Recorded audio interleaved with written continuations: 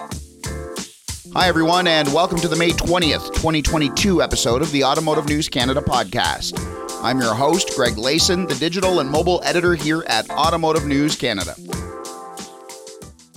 My guest today is an electric one, I promise you that. She's going to tell us how rising gas prices have affected the demand for electric vehicles. She's also going to tell us how long government EV incentives need to be in place, and the answer might surprise you. And she'll settle the debate, sort of, on just how many EV chargers are needed in Canada.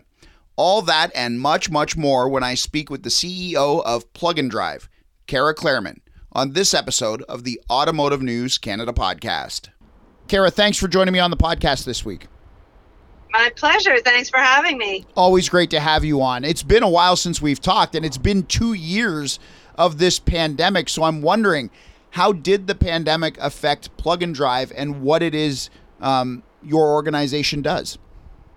Sure. Well, Plug and Drive is a nonprofit, and we're all about accelerating EV adoption. We do that mostly through education and offering people the chance to test drive vehicles in a no-pressure environment. But of course, like everyone else, we had to shut down for a couple of months when the pandemic started. And, you know, when you focus your work on events and public outreach, it's a bit challenging because we couldn't do that. Like lots of folks, we went online and we're doing all kinds of webinars and Zoom related education, which, you know, is great. But of course, people need to try the cars to be convinced. And so I felt it wasn't really doing the job. But fortunately, we were able in about June of 2020 to go to an appointment only system where we would like make online appointments with people and they would get sort of a one-on-one, you know, EV test drive. And we've been doing that ever since. And so we have been able to continue to do our work. We haven't been able to see as many people as we would have done because we can't do, you know, we haven't been able to do big events. But we, one person at a time, we're still doing it. So there are several new vehicles coming to market. It seems almost daily I'm writing about or posting about some new EV or some new pledge to electrify a vehicle. Do you offer the chance now to drive even more vehicles? I just wonder what your fleet is like, what you're allowing people to drive, what they can get their hands on. Well, we do have quite a few options. You know, unfortunately, right now in Ontario, the supply of vehicles is quite low. And so it's a challenge to find a vehicle to buy. It's a challenge for us to find vehicles to offer to drive. But right now, for example, we have about 10 different makes and models available to try. So still quite a lot of variety and a few new ones coming soon. So, you know, it's changing all the time. But the real challenge is in the supply, you know, in terms of, you know, get people all excited and then they want to go off and find it to purchase. And that can be a big challenge right now. Two things I want to follow up on there. In terms of what's available for people to test drive, does it really matter if they've never driven an EV before, which vehicle they drive for the first time? Because isn't the goal just to show them how an electric vehicle operates, kind of show them what they, offer? Or do they expect to see particular models when they come into Plug and Drive? Well, I would say, you know, to your question, yes and no. Yes, like you want people to feel that great acceleration, the quiet drive, you know, and all the makes and models have that. But if, for example, they happen to be, you know, a consumer that's at a certain budget, a certain, you know, price point, you don't want to be showing them something that's way outside of what they can, you know, buy. So it is nice for them to be able to try something that actually could work for their life. So, you know, that's the ideal scenario. In terms of inventory, is it difficult to get electric vehicles in Ontario because it's difficult to get electric vehicles anywhere? Or is it difficult in Ontario because automakers sort of allot their electric inventory to the provinces and jurisdictions that offer incentives because they know they'll sell the product there. Right. A few months ago, I would have said the latter. It's mostly because, Quebec has a better incentive, and so the vehicles go there and we can't get them here. So that's still a factor, but now there's also added on top of that the problem that everyone's having, which is, there's no supply of lots of different vehicles now, gas vehicles included. And so it's just a challenging supply market everywhere. But Ontario faces an extra challenge because there are other provinces with much better policies, and the vehicles that there are do tend to go there. So let's talk about demand for a minute. What is the demand for EVs like right now at sort of a national level? I would say it's never been higher. I would say at the end of the pandemic, you had a lot of people saying, now I'm going to do it. My next car is going to be electric. And then gas prices went up so much. And then really people who were kind of on the fence were like, yeah, that's it. I'm doing it. And so you have a lot of pent up demand and not a lot of supply. So it's a challenge all across the country. And that's why I actually think we really do need a ZEV mandate, which, as you probably know, ZEV mandate means zero emission vehicle mandate, which is a law like what they have in California. They have it in BC and in Quebec as well, which says, hey, automaker, if you want to sell these gas vehicles, you have to sell a certain percentage of EVs, and that requires them to have a certain number on the lot. And, we know that helps. It really helps. You mentioned gas prices. Was there a price in mind, like as you watch the evolution of this and the uptake of electric vehicles, from where you sit, because you watch it much more closely than I do, were you like, hey, if it hits $1.90, that's the tipping point, or $2 is the tipping point? Was there a magic number along the way over the last 2 years as gas has steadily increased that was the tipping point? Well, it's interesting. I never thought about whether there was or is a magic number, although $2 has to be pretty magical for a lot of people.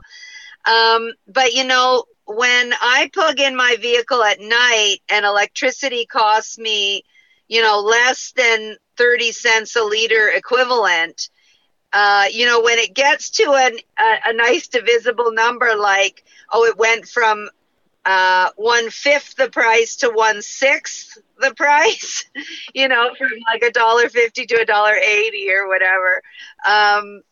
Those are pretty significant savings. And so when people say, oh, well, these cars are just too expensive, I'm like, really? Do the math.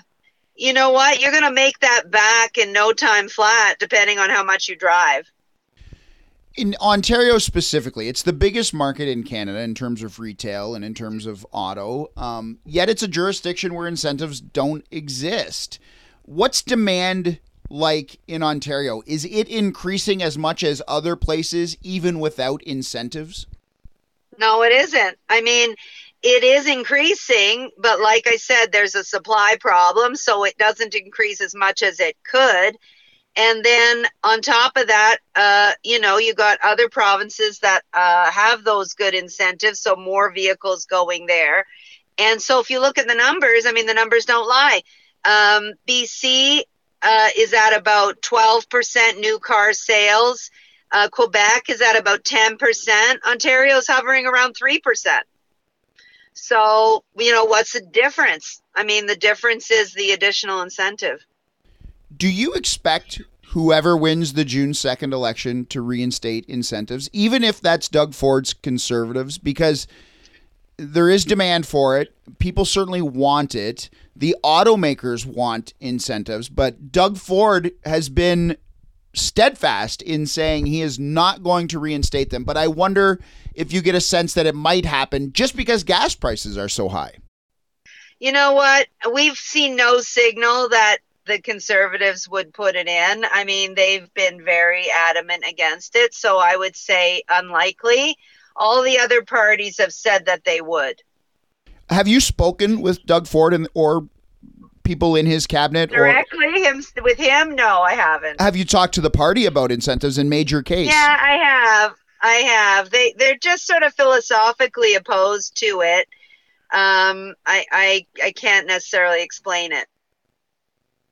What are your thoughts on the federal government's EV incentives and ZEV plan? It was part of the budget recently. Do you approve of it? Do you like it? How do you rate it? Yes, I mean, I'm supportive of it. I mean, $5,000 incentive is nothing to sneeze at. Is it, enough? No, probably needs to be a little bit more, but it definitely helps. And they have put in if they all end up being legislated. I mean, right now it's just proposed, right? The ZEV mandate, and they're going to have a program for heavy duty. They've got some stuff on transit there. They really covered the waterfront. I feel like it's a very good plan, but now we have to make sure it goes through. That's the only, I think, hesitation that I have, is that, some of these items might get dropped. We talked magic number when it came to gas. What's the magic number when it comes to incentives? Is there a percentage of the vehicle cost? Is it a flat number? The feds is $5,000. Depending on where you live in BC or Quebec, I think it'd be as high as $12,000, $13,000. Is there a magic number that the federal government needs to sort of put out there as an incentive? Well, I'm not sure. It seems like the magic seems to happen when you get somewhere in the ballpark of 8,000 to 10,000. And to be honest, I don't believe that these incentives will be needed for much longer. They're needed now because there is still a gap in the price of a sort of equivalent gas car to electric. The savings are very significant, but you have to be able to convince people pay now to save later, which is hard. Not everyone has the money to pay now and save later. So that incentive really helps for that. But I could see that, it's only 3-4 years that, I think there'll be this price differential. Once we start making more and more EVs, economies of scale kick in, batteries are getting cheaper, then the prices are more, we hit that magic price parity. And when that happens, then the incentives aren't needed anymore. So certainly I don't believe we're in for a long-term need for these things. But for the next couple of years, we need them. And when you really think about it, every level of government is saying we're in a climate emergency. We can't wait 10 years. Well, if that's the case, then we need to really get those incentives going now, and then we won't need them in a couple of years. We've thought out loud among our staff that maybe the reason governments don't raise the incentives much higher than $5,000 is because the grid can't handle a huge onslaught of new electric vehicles. Is there any truth to that? How will our grid stand up to sort of a big influx of EVs if it comes to that? Okay, it's a fair point. I don't think there's any, though, correlation between the discussions around the incentive and the grid. It's different people and different. I've never heard those discussions taking place, but at the same time, it is a valid concern. What I can tell you in terms of the grid now, I can't speak for every single province, but in general, right now, most provinces have quite a good surplus of electricity at night, and that's when most people will plug in their cars. And so, it's not an imminent problem.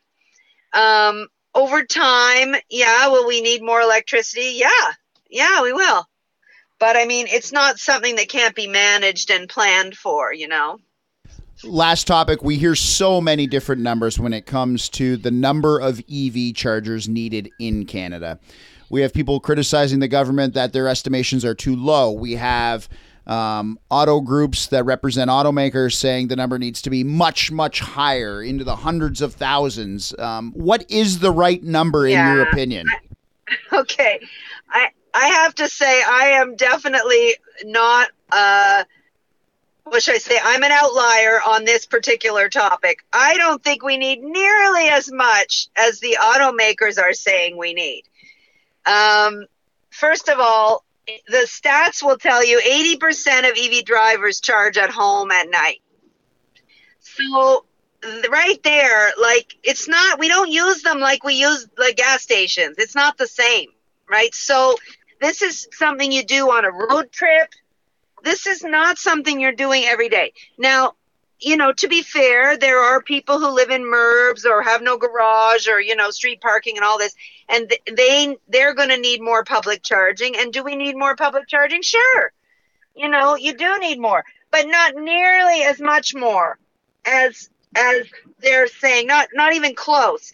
I mean, we need to be strategic. We need to have it in certain locations. We need to make it possible for people who live, you know, that don't live urban, you know. But honestly, if you're an urban suburban commuter, you know, there is absolutely no reason to wait. The infrastructure is already decent.